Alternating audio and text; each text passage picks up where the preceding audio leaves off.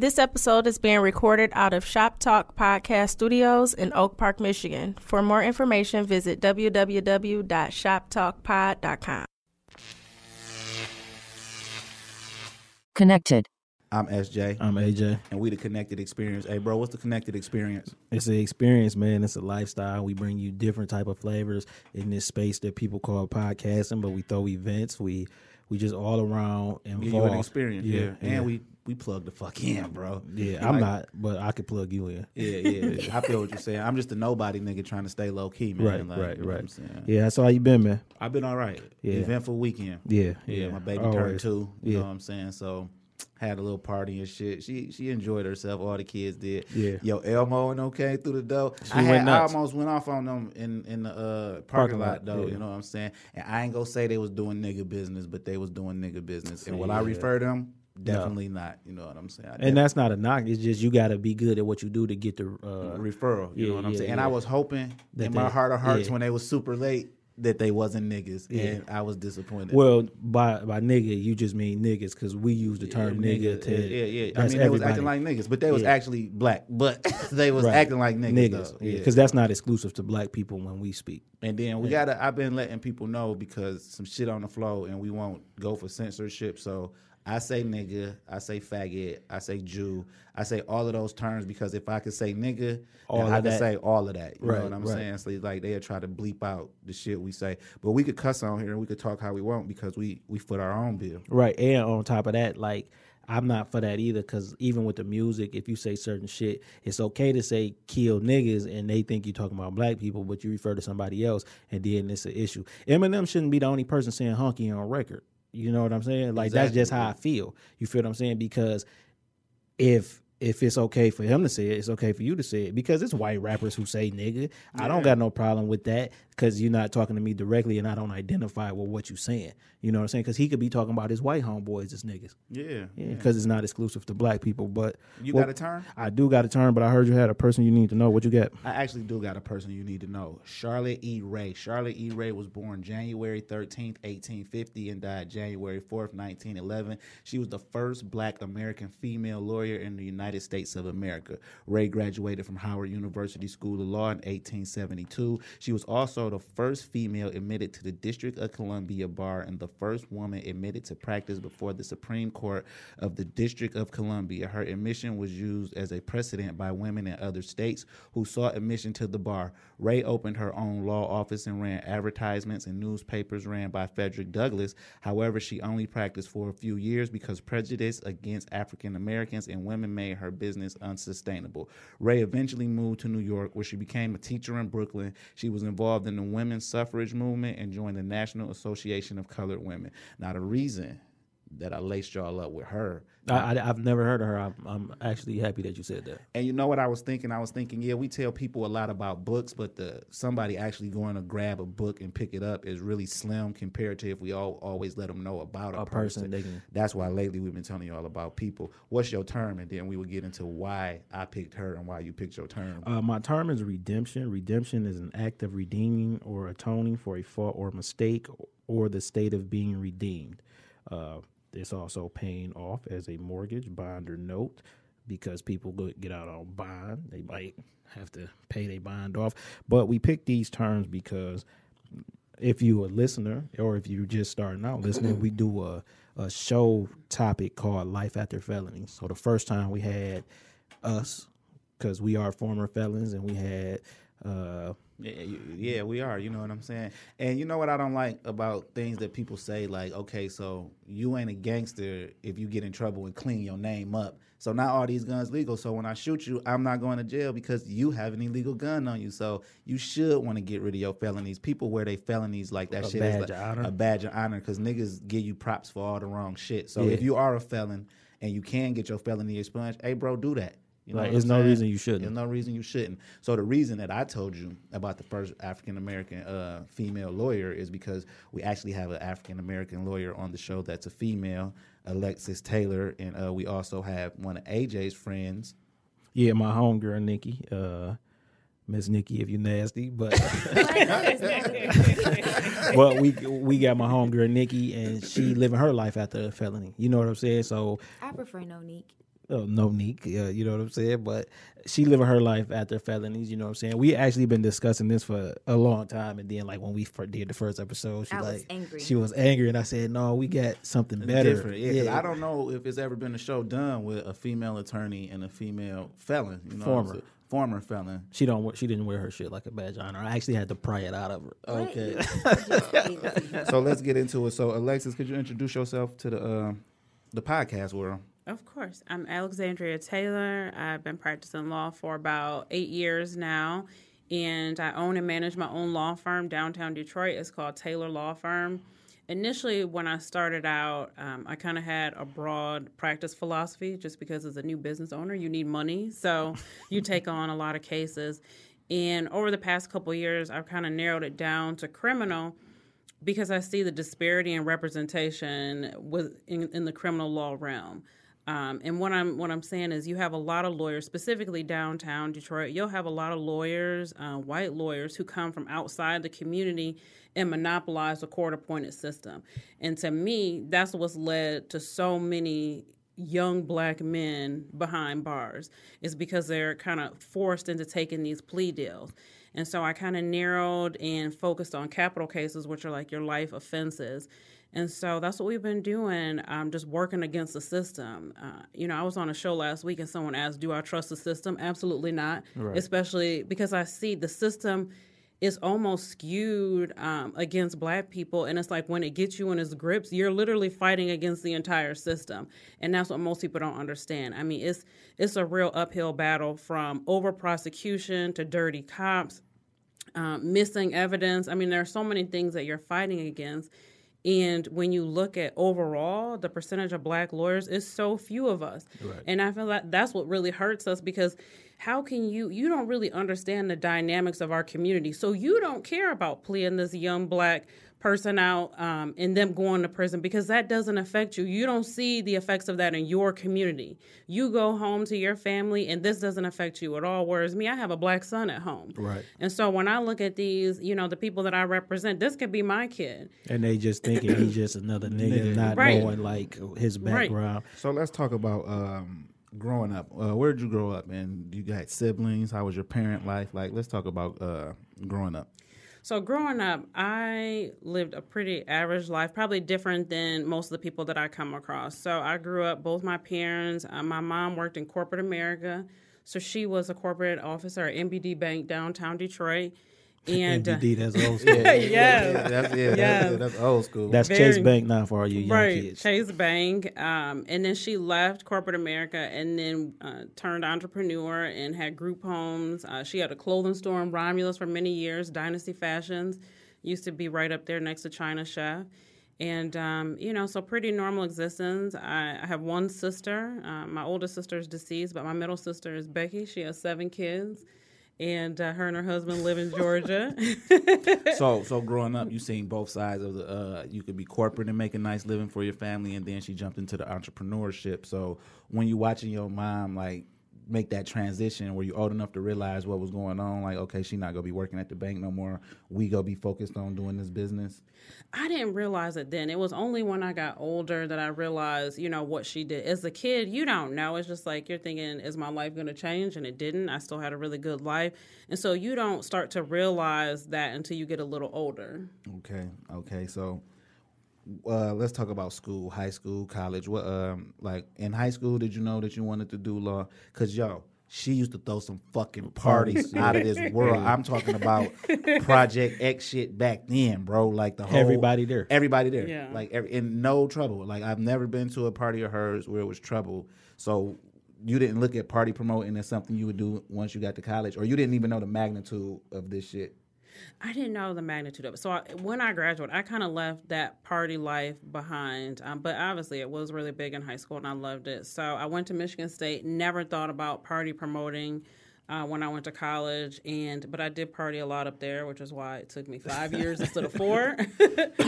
And after that, I went to Eastern for my MBA. But initially in high school, I was going to school for my PhD in psychology because I was more interested in why people commit crime. So I was kind of like on that track. Yeah. So when did you say, I actually want to be a lawyer? It was after I graduated with my MBA, and it was at that point it hit me. I'm just like, this is what I want to do. But it's funny, though, because I always had a fear of public speaking. Like, I didn't realize that I had the gift of advocacy until my first year of law school. Yeah.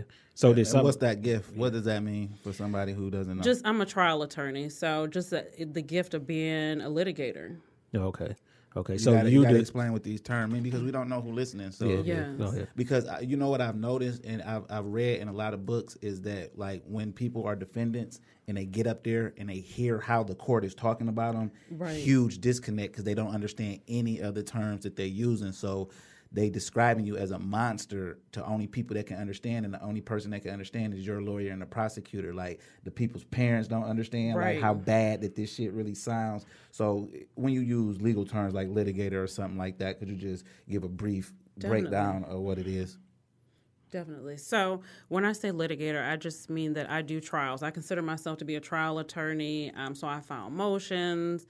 I believe in actually litigating a case, and that means filing things, not just pleading somebody, not so taking the first plea. offer. Yeah, you're not the plea deal. And even if we ultimately plead, because I'm not going to say I'm against plea because that will be a lie, but even if we do that, I'm going to make the government work for it. You have the burden. We don't have a burden. So we're going to file motions, and we will exhaust all remedies before we plead. Right. And then, you know what I think about a lot of defendants? Because I've been getting in trouble since 94? Yeah, you know what I'm saying? It's a long time that we've been getting in trouble, but we always involved with our cases. Like, if I pay you, that means you work for me. So if I can find out something that can help my case, and a lot of other people don't do that. Like they just they put it all on a lawyer. You know what I'm saying? And that'd be so stupid to me because when I first caught my real big case. Like, I wasn't afraid to call my lawyer and be like, yo, what do this mean? Like, and then you meet so many people who never read their discovery. Right. Like, if you reading your discovery is how you could tell your lawyer, like, oh, hell no, this was at 10:55, and they saying that this was at 10:36. Because that little stuff make a difference. big difference. So if you a criminal and you don't know terms like discovery and all of that, you already lost. But, like, with me, I took a plea. But it took so long that we was about to go to trial the day. And it was the day of trial. It was the day of trial. No, it was the day of picking a jury. Yeah. We was about to go to trial, and we were confident that we could win in trial too. Like I wasn't about to plea out to get 15 years on the case. If I would have go to trial, I get 15 years anyway. Right. You know what I'm saying? And I think that'd be scaring people when they hear the amount of time because. By being a smart criminal, what I mean by that is I always held myself accountable for my actions. So I know if I go murder you, bro, this is a life sentence. Right. So if you offer something less than a life sentence, then I would take it because I knew when I went to murder you or when I went to sell these drugs or whatever, I knew what I was getting into. A lot of my criminal friends, they kind of act like they don't know they breaking the law until it's too late. Yeah. And like, how do you deal with defendants like that? Like you, well, clients. Clients. Like, how do you deal with clients who kind of convince you that they not doing shit wrong? Well, I have kind of like a case like that now where a young guy, really, really young, 24 years old, he had broken to a Little Caesars and they got him off DNA while he was currently in prison. He was on a 1 year and he came out and then they brought this case and he was like, oh, but it shouldn't matter. I mean, it's challenging because I think with some of the younger people, they don't really understand. And I'm just like, well, we don't really have a fight here because they have your DNA and there's video footage. So it's challenging, but I find that particularly with younger defendants in that 20 to 25 age range that are like that. Right. Yeah. So when you discovered that you wanted to be a lawyer, like what made the light bulb go off in your head? Like, was you watching like Perry Mason? Law and Order. Hey, I ain't gonna lie, Law and Order helped me beat my case. I am not gonna lie. Like, I started focusing on, that's how I started learning the terms and shit that some of this shit meant. And I would go back to my lawyer like, they saying blah, blah, blah. And they like, what the fuck are you doing? And I'm like, I'm watching Law and Order like every single day. And well, not SVU. This was pre-SVU. You know what I'm saying? So like, Jack McCoy, we used to be battling like that nigga be kicking my ass because I'm trying to be the lawyer, the defense attorney. But that's how I learned a bunch of legal terms and the prosecution tricks. Like, they show you everything in plain sight. Like, that sound funny that we saying Law and Order, but like you can learn so many tricks of the opposition, defendant or prosecution just by paying attention to what they saying when they go to the judge chambers. Because usually the defendant's not privy to being in the judge chambers, just the lawyers. So if you feel like you've been there before, it's like, listen, I ain't going for this. And it's a lot of political aspects to getting certain clients off too. You know what I'm saying? So like, could you talk about it from the political aspect where you might have to do something that you don't technically agree with, but it's not morally wrong for political gain in the future for a client? Like, have you ever not sacrificed the client, but you had to tell them like, look, this is going bad for you either way, so let's jump on this? Right. I mean, I think, yeah, you deal with that. What I see that's more political is the appointment process and how lawyers get cases. So that's what's more political and that's why I say that white lawyers monopolize the court appointments, because they have the ability to donate to these judges when they're running for office. Yeah. So that's where I see the politics the most, is in that process, because these judges, they have fundraisers, and these lawyers come in and they're given, $200, $300, $400, $500 in the court appointment. They rotate. Yeah. So different judges, they have a period that they assign cases to lawyers, and so they're assigning cases to lawyers mostly who donated to them. Right, and I always tell my wife, like, it don't matter how you vote, it matter where you put your money at. If you ever got an interest or you feel like it's going to be an interest that's in your interest, you have to put money there, because your vote don't matter. You know what I'm saying? They don't know, like, I mean, technically they know you voted, but they really know that this came from the such and such foundation, and they go see who that's owned by. Oh, okay. So now if your son ever get in front of them and they say, wait a minute, Jackson Foundation, is your mom Ebony? Yeah. Okay. Get this lawyer because he's not strong against the defense. And that process is real political, because, again, you're going and you're donating, and it's the same thing with appointments. So we had a judge at Frank Murphy who had passed away, and who appoints, the governor appoints, and that's very political. Like, I applied for one of those appointments. You don't even get consideration because it's so political, and you have to be involved and be connected to get that. And then a lot of people don't understand, too, with them politics, like, so the defense attorney, the judge, and the prosecutors go back and forth. So if Lex beat a certain prosecutor in front of a certain judge, the rest of their career they gunning for her, and then you end up in front of that judge 10 years later, and they not playing fair because they got the power, or she got the power. But a lot of that stuff be connected, because I'll tell you a quick story with us. We had caught another case, and we went in front of a judge, and our lawyer like, no, we about to get this moved to my judge. My judge won't be back for 2 weeks, but all we got to do is get it on their calendar. Now, if you ever go to court and like it's really every 2 weeks another court date when you fight in your cases. 14 days. Yeah, because it got to be between 14 and 21. Mm-hmm. It's like every 2 weeks that you get another court date, and so the process is super long. Literally, we walked in court and walked out at the end of the day with our plea deal, everything signed once we went in front of his judge. And that's when I was like, okay, this shit's serious, because he told us like, oh, that judge gonna give y'all some time, especially you, because I was literally only off probation when we caught our other case, a month. When we got our second, when he got on probation and I got my second term of probation, all my information, like literally all my information was still in there. And the probation officer came and laughed at me because I had told her before I left, like, you would never see me again. You gonna catch me on TV, blah, blah, blah. So when we go back, Mr. Fred Smith was like, oh, it's somebody who want to see you. And I'm like, who the fuck would want to see me in a probation office? You know what I'm saying? And when I walked in there, it was the lady, Miss Grayson. How you doing? Hope everything going good for you. Because she was a good probation officer to me. I ain't going to lie. But her and her homegirl laughed at me, and she was like, I knew I'd see you in here again, Mr. Jackson. So, she spoke that into existence. Yeah, why would she do that? She must have liked it. I was about to say that. If you're listening, I'm taking, but I know you must have liked it. You know what I'm saying? That's real. So, Nikki, we going to swing it to you. So, like, introduce yourself, and then we'll kind of get into as much as what happened with you as you would like to. Now, when you say introduction, you want my name. Like, I'm such and such. I'm from the zone. Oh, no. I'm 12, though. Hey, she corrected you hella quick, though. You know what I'm saying? Hey, my name is Nonique. People call me Nikki. I prefer Nonique. Yeah, I'm from 12. And I am a former felon. Like, I don't wear that with a...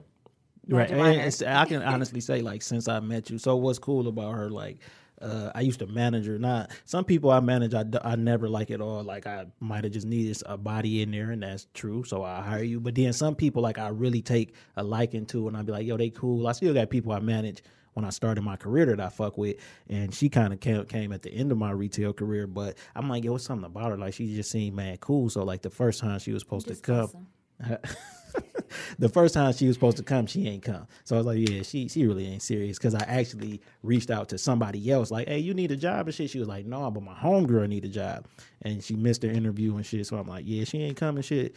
And then she hit me up like, yo, I had like a traffic violation. Like the judge wasn't playing and shit. So I was like, all right, I might not like her, but I still need somebody. I hire you, right? So then she actually came. She worked out good. So then we started to build, and she like, our birthday May 22nd and shit. And she was like, oh, yeah, that day's significant to me. And then I was like, why? And then tell me, oh, yeah, well, May 22nd is significant to us. And she was like, oh, the 23rd, that's my dad's birthday. And then I was like, why is that significant to you and why was it? My release date. Yeah, because she's actually been to the penitentiary. You know what I'm saying? I was actually in prison. Yeah, and I was like, this year? She was like, yeah. I'm like, nigga, it's June. Like, she was like, I really just got out of jail. Like, and like, I was looking for a job. So, like, how did you end up in prison? Okay, so Let's rewind. Before she get to prison, you got to let them know what 12th Street is. I mean, I'm not from there. Oh, no, I'm saying, well, how was it growing up on 12th Street? It wasn't bad. I had like a really normal childhood. I had an uncle that lived across the street, auntie that stayed in the alley behind us. Another well, she was staying in the alley, like no, like it's the block, and then you have the alley, and then it's the block behind you. So she was like literally like right behind us. Yeah. I mean, we had a good childhood. Yeah, nice family life. Oh, I have one brother, one sister with my mom, but with my dad, it's a whole nother story. I only met like 2 of them. I think it's like 4 extras. I don't know. 4 extras. 4 extras. Are you an extra, bro? No. Are we extras? No, because our parents was married. Okay. You know what? Mine were too. But Papa was a Rolling Stone. He was in the Army. Yeah. Oh. So you know how they store their oats everywhere. You got to. You never know where you gonna end up. You got to drop them off. You feel and it's what I'm crazy. saying? You know what's crazy? I have a sister that was born in January of '88, a brother that was born in October of '88, and I was born in November. Yeah, he was active. Yeah, hella active. Yeah. So, and then It's a Small World, my partner from 12th Street, Happy, and then you knew them. You know what I'm saying? Like, all of this went into consideration, though. You know what I'm saying? Like, oh, okay, if I'm like, Happy, you know, such and such, and then he told me some shit, and I'm like, oh, okay, I fuck with her. You know what I'm saying? So, that's like, brother. Yeah, see? That's her brother. So, you know what that means, because she got a sister. So, so, like how was like life, like high school, like your years, like basically when did you discover like you wanted to do crime? Oh, what?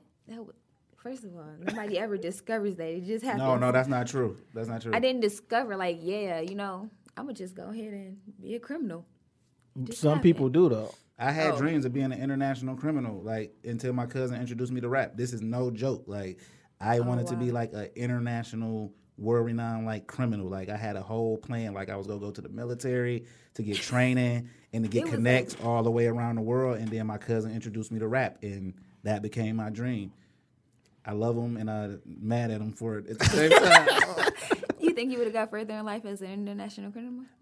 I can't say. I just wouldn't have been human trafficking what it is today. But I like other stuff I know that I would have been great at, because I did crime on a smaller level. So when I was doing crime, I would always think about like, yo, how can I could be better. Yeah, like if I would have did my so all my crime was money related to get money to fund rap. So anytime I was doing something illegal like that was money related, I'm like, but I'm still a criminal, but I want, you know what I'm saying? But I'm trying to better myself. Yeah, but the international criminal. That's what mine was, Yeah. It was, But wait, what was the question? So, like, when did you get into crime? My first case I was 19. Yeah. 19, and both charges is the same thing. Like I only had 2 charges. Yeah.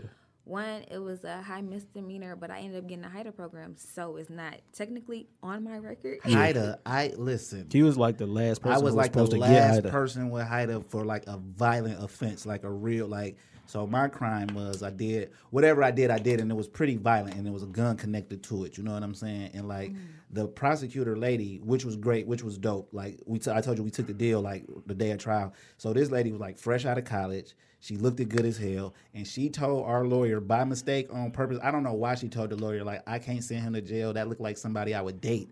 And the lawyers ate that shit up. Like, yo, they went crazy on that shit. You know what I'm saying? So before that, they had never even mentioned Haida. They was talking prison and all of this. So I ended up getting Haida, a year probation to Haida, and a year in the county for a gun, because you had to get 2 years for the gun. And that was like, the prosecutor was like, technically that's 2 years. So if he copped to reckless use of a firearm in public, I can say that the year of Haida and then the year in the county, boy, I was on it.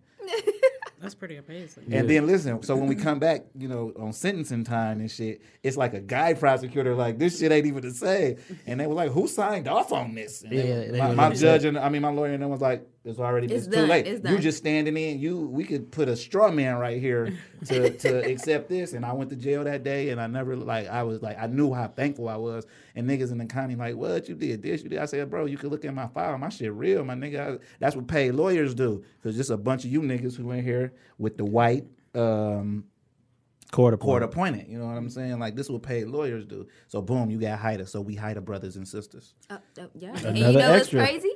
My court appointed got me to Haida.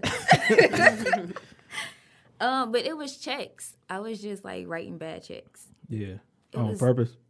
Yeah, on purpose. Because, I used to like clean this house for like this old white dude, but he was like a real sleazeball. Like, he was like a pedophile. Yeah. So he like 60 years old. At the time, I'm like 19. Like, why are you coming on to me? So I figured like pain and suffering. I mean, it started with one check. It was easy to like forge his signature. He was left-handed. I'm like, oh, I can do that. So it was one, and then it was like two. But it's like the third one, he was actually there closing the account, which is the only way that I had got caught. If I was like 5 minutes earlier, it would have worked. Yeah, it would have worked. So do you think this was like, so you an identity thief. So, but this was way before people was No, on it. I wrote the check out to me. Oh, okay. I didn't have like no fake IDs. I wrote the check out to me. I just signed his signature. Oh, okay. So like, so by cleaning his house, did you know if he like checked his account regularly? Because he was going to close the account. So obviously something like alerted him. And then this is like not right now where you can check your account every day. It was his ex-wife. She alerted him because she had wanted some money, and he was like, oh, well, I only have such and such and such and such, so I can't give it to you. And she's like, well, why? When I just checked last week and you had this. And he was like, why are you checking my stuff? And then he was like, what do you mean I had that? Yeah. So if she wasn't in his business. Yeah. If she ain't want the money that you already had taken. Exactly. Okay, so like you get the probation. I'm not wrong in this. Like, oh no, I mean he deserved it. Yeah, no, and I can see how you can feel like that because you felt like you were being violated in some way. And then and many times I like politely asked them to stop. Like, yo, like chill, nah.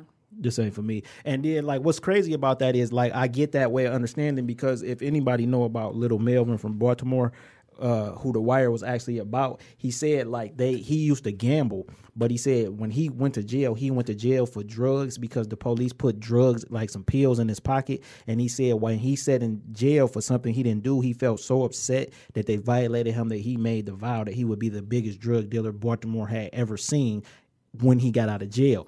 And that's what happened. But he said it was all fueled because of the way the police treated him for something he wasn't even into. He said he didn't drink, he didn't smoke. So for y'all to know all of this, because he was a kid gambler, like he was so good, like his mama would give him the money to at least get in the game because they knew he would win. And he said the police hated stuff like that because they hanging out in these same spots. They losing their rent money to a 14-year-old essentially. And he said that's what aggravated him. So like you get on probation.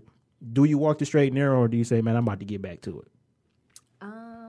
So with the first case, they gave me a year probation, and I had to pay the money back. It was like $1,700. But I was in school, so I ended up using my refund check to pay it back, so that wasn't a problem. Yeah. I finished probation off because I paid the money off soon. Yeah. Then I'm done with East Point. So I only had to do probation for like 2 months. Yeah. So I didn't catch the one that I went to prison for until 2009. Yeah. And I think I was like 23 at the time. and it was bad checks again. But this time, like, this guy I know, he was cleaning, like, buildings. So he had access to payroll checks. So I was, like, making fake payroll checks. Oh, now it's a little bit more intense. Like, yeah, it's like had to get equipment and plates and everything. Nah, this is really fraud. Like you know, like, it's legit fraud. Yeah, it's uttering and publishing. So when I caught the case, I was still considered for HIDTA, but since it was my second offense of the same, you a habitual. Oh yeah, it looked like this is your thing. Yes, so they end up just charging it as like I got felony probation, but it was 3-year probation. And I had to do like 6 months in like this intensive drug program because I dropped dirty for smoking weed. So I had to do like 6 months where I had to call every day to see if I got the dropper.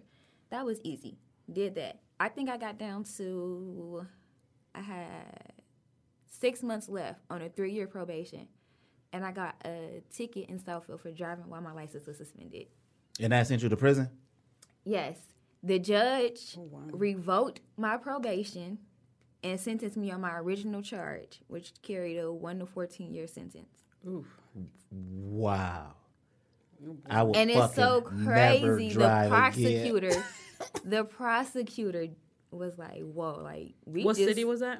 Well, I got the charge in Hazel Park, so it ended up going to Oakland County, so I had to go to Pontiac for circuit court. Yeah. The prosecutor was like, "Yo, we just wanted you to."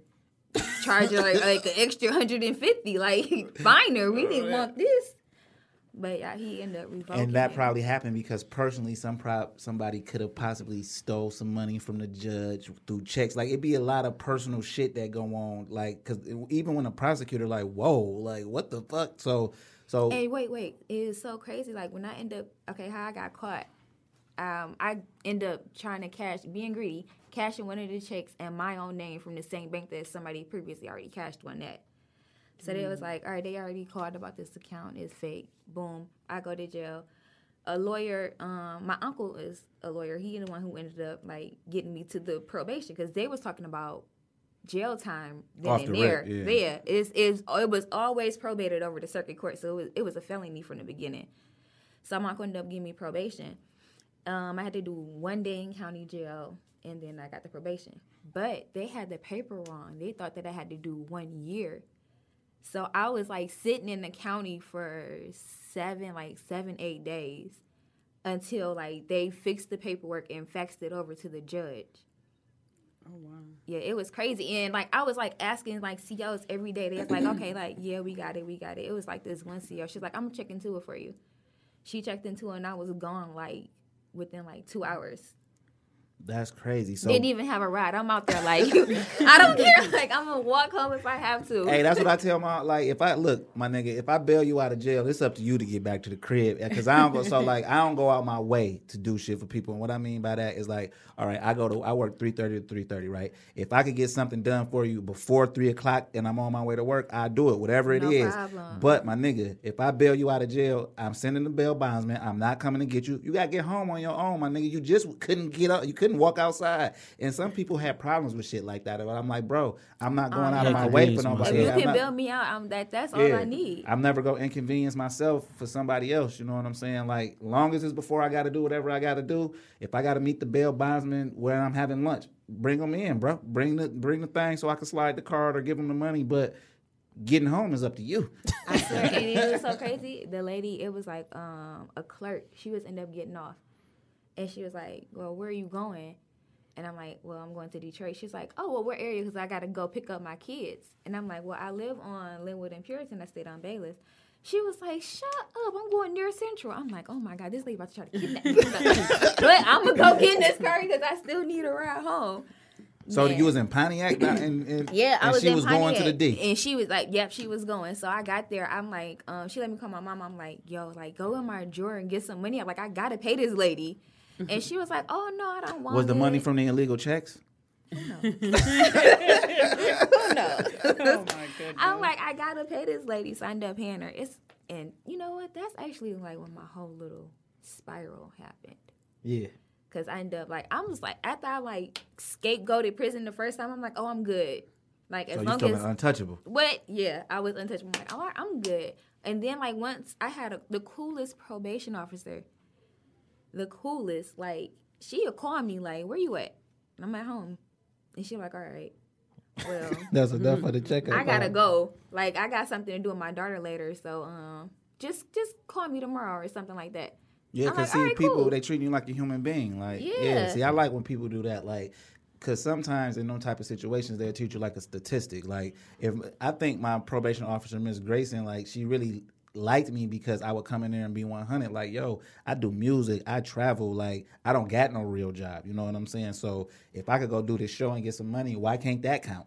You know what I'm saying? Y'all just want the bread anyway. Yeah, you know what I'm saying? Because that's what actually ended up happening the second time around. Like when we both was on probation, we was on probation and shit, doing bad and shit. Then we came up and we just paid the money, and he just, so somebody had got killed next door to my mom and shit, and he just asked us simply. He said, "Hey, what happened next door to your mom's house? Did y'all do that?" And we was like, "No," like, but he felt this and he like stood up and like did like this because I guess he thought we may have did it. You told me this story. Yeah, so he like stood up and like waved back and shit because I guess he like had about to police. take Yeah, he waved them back and shit, and then he was like, "All right, look, man, y'all already paid. I'm gonna let y'all off." Because he was like, y'all need to get y'all don't. Why would y'all want to be around that? And then that's when we started like a whole different life in Florida, and that's actually when our life spiraled upward. You know what I'm saying? That day we got our probation. He just like call and check in, like don't get it because we told him like, man, we trying to go to Florida. That's probably why he thought we did it because we was telling him we was trying to leave. Yeah, but that was before that though. I mean, it was like the month before that we had said we wanted to like move to Florida. Yeah, and then we was like no. But the thing is, we knew him,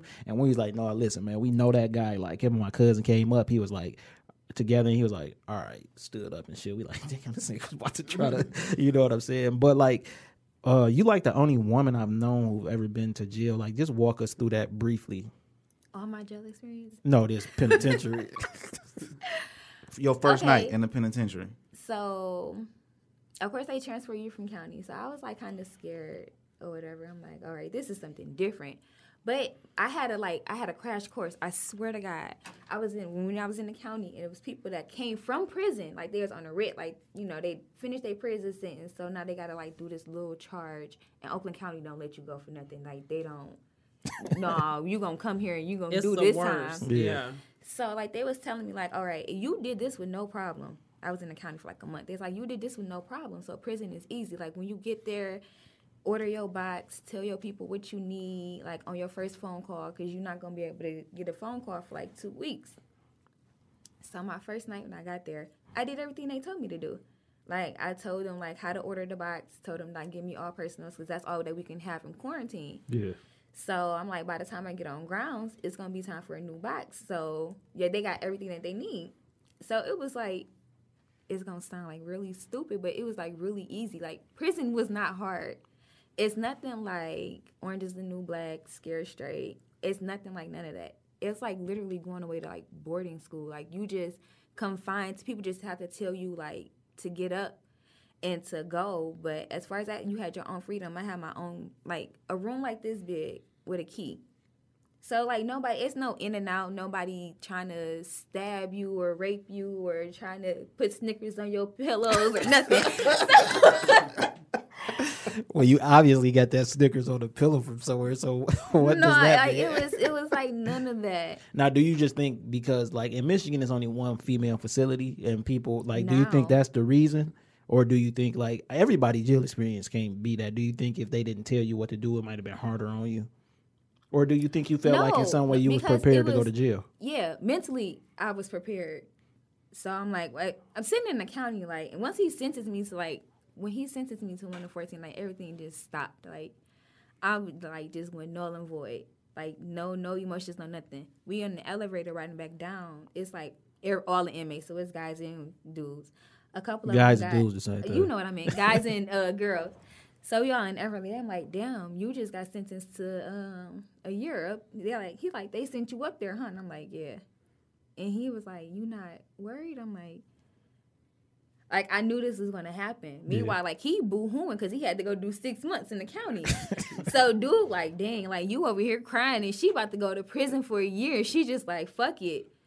But... So, your 1 to 14 stayed a 1 or you turned that into a little longer? Oh, no. It stayed a 1. It was actually a 7 because I had county time.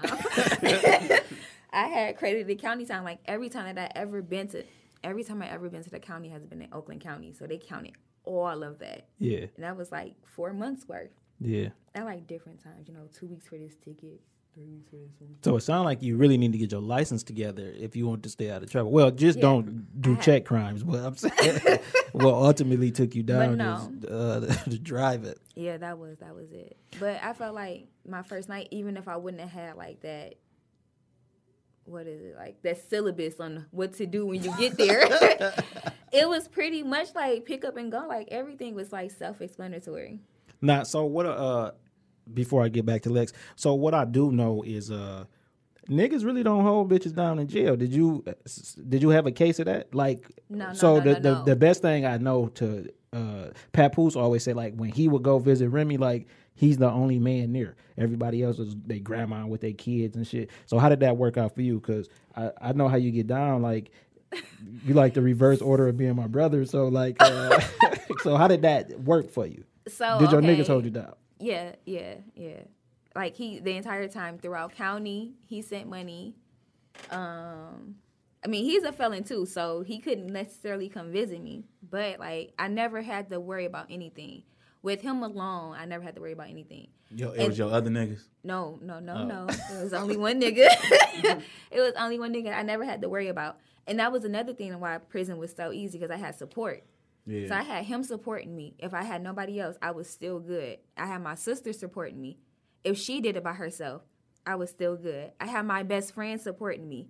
If she did it by herself, like, I was good. Right. But I had all these people at one time. Yeah. So even like when I went to the county, because I did a year in the county for that shit, so I got a bunch of mail and I had my own money, so it wasn't like my brother had to struggle to scramble. You know what I'm saying? Hey, dog, send me $75, send me this.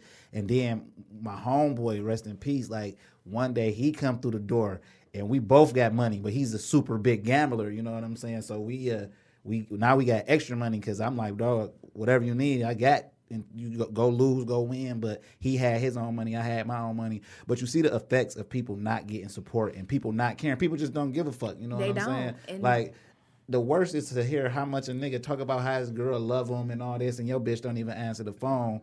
And then I got like 30 letters from 15 bitches and pictures, and you kind of not want to show people that shit because nobody give a fuck about you. Yeah. It was like literally at this case, like my homegirl Jazz, she was in there. And she was like, she was in love with her boyfriend. And like, she's like, he loved me, this and that, but she could never get him on the phone. Like, he ain't never sending her no money. And then, like, at this point, like, everybody, like, in my little pod, they knew, like, I had support. So there's like, you on the phone with your boyfriend every day. Like, y'all talking 25 minutes, like, every day. Like, he's always sending you money, pictures, letters, everything. So she literally asked me, like, so where did you find him? I'm like, what? Like, what do you mean? I'm like, I met him at my grandma's house. Like, if my bra go to jail, I'm gonna hold her down though, like, cause you know what I'm saying. If my bra go to jail, it is what it is. What it is though. Like if I'm fucking with somebody and they go to jail, like you know what I'm saying. I ain't but I'm fucking out here because I never once ever tried to act like that. None of the bras I was fucking with wasn't fucking nobody because I'm fucking y'all on a regular basis. So that would be what a year. That would be what be fucking with people mental. Like they always wonder what's going on. Like so the girlfriend I had when I initially even went to jail, or the closest one to me, she ended up leaving. You know what I'm saying? But the one who I didn't think nothing about, like, you know what I'm saying, it's always held me down one. like a motherfucker. It's you know what I'm saying? She turned out to be a trash ass bitch too. But for that point in my life, you needed her. Yeah, like she, you know what I'm saying, never missed a letter or nothing. You know what I'm saying? So Lex, how many times do you defend women and like who could possibly go to the penitentiary? Well, I've defended one, and she went to prison, and she was actually pregnant. And when? I wonder if I know her. What year were you in there? 2016 to 17. Okay, yeah, her name is Jazz. So I don't know if it's the same Jazz that you were in there with, but she wasn't my only female client that went to prison. I actually cried at her sentencing because she was pregnant. Did she get? She, I can't remember how long it was. It was 1 year on the low end, and her tail might have been around 15 years, I believe. It was for conspiracy to commit armed robbery. And I don't think I know. we were in front of Judge Ewell, and I had argued at her sentencing a motion for a downward departure. So for people who don't know, that means to go below the minimum on the guidelines. Yeah. And so it was really, really tough. Like, it was a really, it was really, really tough case. So I had filed a motion to quash, and I got one of the counts kicked before trial, which was really big. And there were four young people, all 19. And, she was the only one who didn't, I believe the only one who didn't get boot camp because she had a prior. But, it was really tough for me because I'm a mother, and she was pregnant. And the judge, though, was really gracious. He gave her a choice. She could go in immediately, which meant giving birth in prison, and get less time, or she could go in after the birth and get a little bit more time. And so we talked, and she made the decision to go in immediately. But it was really challenging because I went to go visit her, and like I said, as a mother, my heart went out because I believe she was shackled when she gave birth. It was really crazy circumstances, but she couldn't hold her baby. Yeah. No. Yeah, it was really sad. Like, she wasn't able to hold the baby.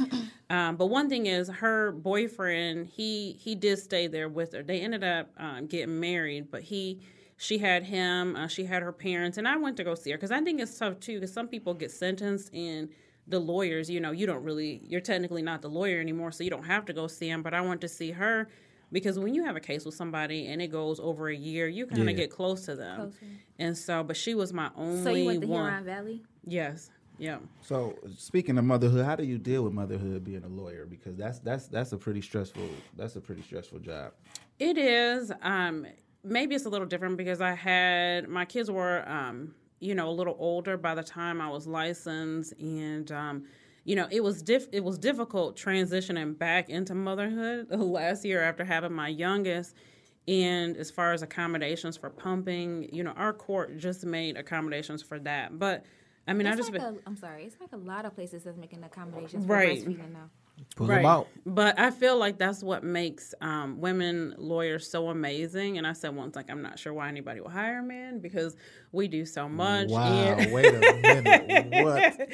I'm just She's saying. litigating while pumping. Right. I'm like, we do so much and we don't complain and we can be ferocious advocates. I'm not going to say women don't complain about that type of stuff. If it's up to me, though, I'm hiring a black woman. Well, yeah. I actually less, but I'm just saying because, like, I hear these dudes talk all the time and shit, and I'll be like, They you be got a hiring lawyer, them Jewish and then they be like, motherfuckers, yeah, I got such and such. I'll be like, bro, but why would you put your life in your enemy hands? Like, your mom a black woman, like, why wouldn't you hire a black woman if she take these kind of cases? And I don't think it click. Some niggas mamas don't love them, so that might be a turnoff, but I'm like, how would you put your life in your enemy hands? Like, when you talk about Oakland County, I've had clients say to me, like, well, I think I would be better off having a white lawyer in Oakland County, and that is a challenge. And I do feel as an attorney, like, they don't want us in Oakland County. But that's brainwashing because they don't have any black judges. Well, they do. They have Judge Bowman and He's like Judge Langford, but they've never elected a black judge. Both of those were appointed, and then they were reelected. Oakland County has never outright elected a black judge. And you know what they say? That it'll never happen, which I think is crazy. The fact that you say that. Yeah, I just seen some shit from Southfield, like, make Southfield white again, and it's like pushing all the political people that's white. Like, and this is real. This ain't no made up shit.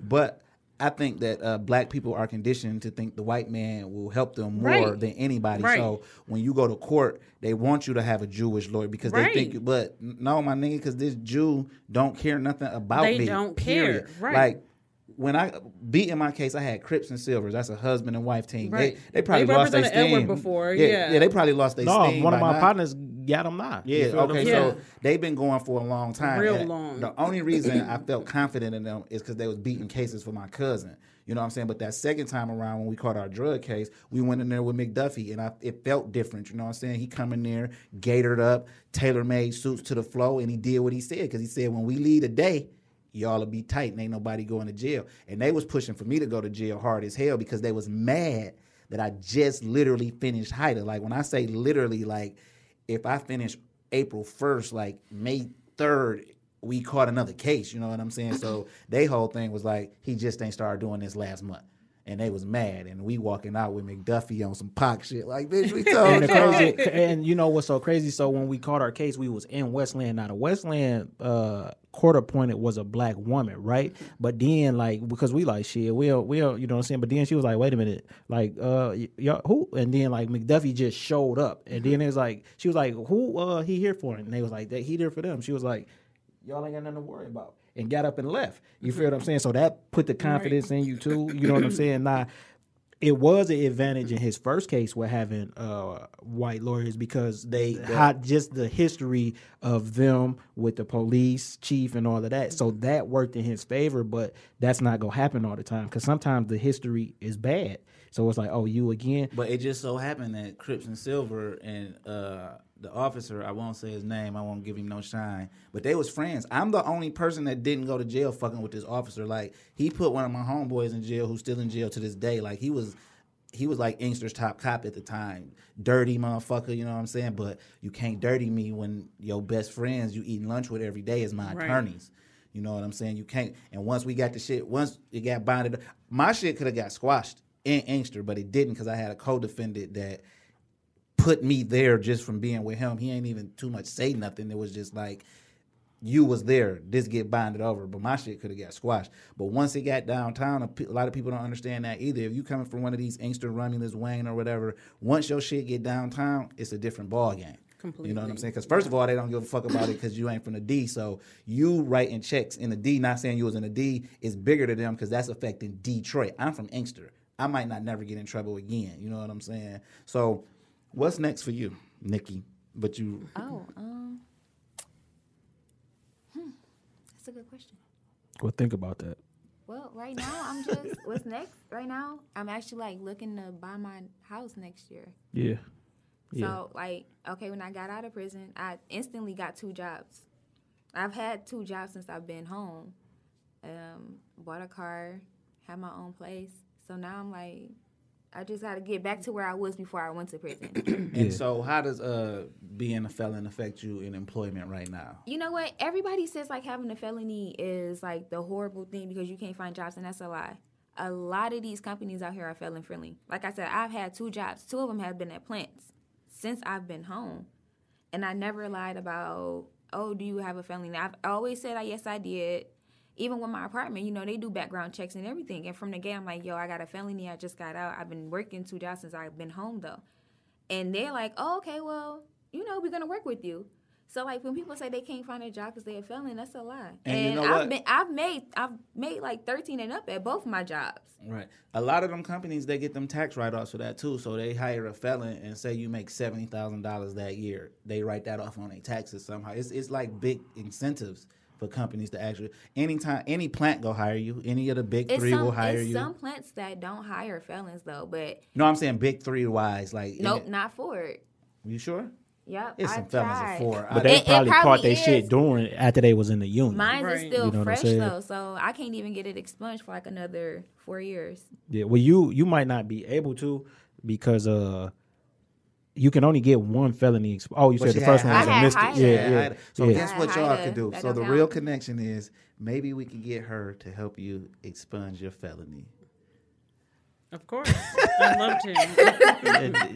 Don't catch no drunk driving, though. No. Y'all never had a drunk driving. So what's next for you, Lex? Like, oh my goodness. One big thing about Lex that I will say is that like we best friends and shit. Like this is my daughter's godmother. I'm her daughter's godfather. We'll talk about that though. But she was working for a law firm and we won't say the name. And I was telling her like, yo, just go be on your own. Cause she was they was giving her the black lady deal. Like, and I wasn't feeling that. Cause as a friend, you like, yo, I want to do something to these people. Cause they like treating her a certain way. Yeah. So she was telling me that she wanted to start her own thing and she did it. And when she started her own thing, like, I keep her mad clients, yo. This is the family attorney. So you know all the criminals. I know the criminals and the lawyers. That's the real connection. Yeah. But she a dope attorney and she's a good person. And if any of y'all out there who need an attorney, what is it, 888 Taylor Law or is it 800? You still doing that? Right, 888 Tougher. Tougher, because she'd get you off with the drunk drivings too. You know what I'm saying? Oh, you know what? My auntie may need you. Right, and that's how I be though. Like I be at work and I be hearing these guys talk about child support, whatever. Oh, call my lawyer, call my lawyer, call my lawyer. And I'm doing that because they are black men in a sense. And I'm like, yo, we need to build this black lady up. And then in a crazy twist of it's such a small world, she had a lawyer that she employed. Was she a lawyer? Your homegirl? No. Okay, she worked there though. What was she doing? Paralegal. Okay, so she worked there with a paralegal, and this is my best friend, my other best friend's girlfriend's cousin's girlfriend. Then my other homeboy worked there, and that's what Chrissy do. What do Chrissy do? Paralegal. And so, the other one was a lawyer. Okay, yeah. So okay. 3 guys, we all work at the same place. His cousin's girlfriend is a lawyer for her. And then my other homeboy's girlfriend is a paralegal for her. That's how small the world is. So small. Yeah. And then that's dope because if some people will be like, oh, yeah, you can find another job at another law firm. Like, no, create your own. Because even with the law firms, like, if you work for them, they get that name recognition, but you go in there and fight. You know what I mean? They'd be like, oh, such and such law firm won that. Like, no. Well, that's exactly what was happening because the attorney that I worked for, he saw the talent in me. So I didn't really see the gift so much at first. And he was like, you could be the best lawyer ever. Like, he saw, because other judges that I had trials in front of were calling him like, wait, this lawyer you sit here, like, she's pretty amazing. And so, but I have to say, Santuan and my parents and my mom, they were the only 2 that saw it before I did that I was going to open my own firm. Because you used to ask me, I'm like, no, I'm just going to stay here until I'm ready to run for judge. And then at a point, I'm just like, I think there's something else. So at what point did you realize you had the sauce? It was probably... I would say 3 years into practicing when I realized, like, okay, I have something, unique that a lot of lawyers don't have. Well, when I seen it, it's cool to talk about past shit that you won, right? Yeah. With Dog with his grandma? Yeah. No, his granddaddy, I thought. Whatever. Oh, yeah. Because the axe murder case. When she got the axe murderer, he's an axe murderer, but, like, she technically won the case. Mm-hmm. And I said, like, that is amazing. But I don't want him in my neighborhood. You feel what I'm saying? Because, like, that's, like, them hard cases to win. Like, you become immersed in that. Yeah, that murder one case that I had with the young kid from the Brewsters in that 2-week, and I was up against a 30-year veteran in the prosecutor's office, and I got a not guilty. When you talk about swept the legal community, like, people were looking like, oh, wait. I had so many lawyers coming to sit in that trial. Like, and I remember that it was raining. We was on the 3-way with you, and we was like, "Yo, your name about to go off in the jail, like, so heavy." And we also told her that she's probably going to defend the person who murders him for beating the murder case and coming back to the Brewster Project. But you know how it be though, like, because they gonna be like, "Shit, I get." They had him on a plane like the next day because I told him like, "Get him out of here." Yeah, but that's dope, man. We proud of you. We always been proud of you. You just, and I'm always gonna send you work so that way if I ever need you. No, but you won't. Right. No, we're out here trying to take over the world, and that's why I'm crossing over into the political side because we have to have a greater reach as Black professionals, Black attorneys, and you can't just have your hand in one pot. And I want a seat at those tables because in order to make those connections, to be able to have those power plays, you have to have a seat at the table. And so that's what we're doing now. Yeah, and that's what go back to. It's all about where you put your money at. Like exactly. In the last election for when you ran, like, of course we voted for you, but I told her, like, I said, like, when she get there though, like, we got to keep her funded because that's when it get like really sketchy. Right. Like everything under scrutiny, and we like, yo, we got to keep her funded, everything, because the further she go, like, we know her interests. We didn't just meet her. We've known her since high school. We know her interests. Like, our kids know each other. Like, why would we pick anybody else? You know what I'm saying? All right, so everybody give out their socials and where they can be contacted at if they want to be contacted. Because you might not want to be. I mean, I don't really think I have anything necessary for anybody to contact. But you don't know how your story might affect somebody. But on Instagram is 2_ NONIKI. Facebook is my real name, Nonique Carpenter. That's what's up. I can be contacted on Facebook. The firm page is Taylor Law Firm, or under my personal Alexandria Taylor Martell. And on Instagram is Lawyer Lex with 2 X's. Oh, that's so cute. That's all one word, no underscores. No underscore, all one. With the political thing I was going to tell you, my cousin is a financial advisor. She just did like some campaign firm. I can't remember his name, but his opponent basically like said she did such a great job that he ended up hiring her for his next campaign. Oh, wow. So I can give you her information. information. That'd be because great. That'll Boom. Yeah. And true financial connected advisor. experience. So Yes, I'm that'd be SJ. great. And I'm like AJ. if you see it, her name is Roxanne. Okay. Roxanne That'd be Shante? Ooh, no. Oh, she a rapper. Hey. Roxanne Stark. So where can they find us, bro? Instagram and Twitter at TCE Pod. Instagram and Twitter at TCE Pod. If you want to be a part of the show, you like the show, you don't like the show, you don't like the terms we use, just let us know. All feedback is appreciated. PR@tcohh.org. .org. And I'm SJ. I'm AJ. And I want for my brother what I want for myself.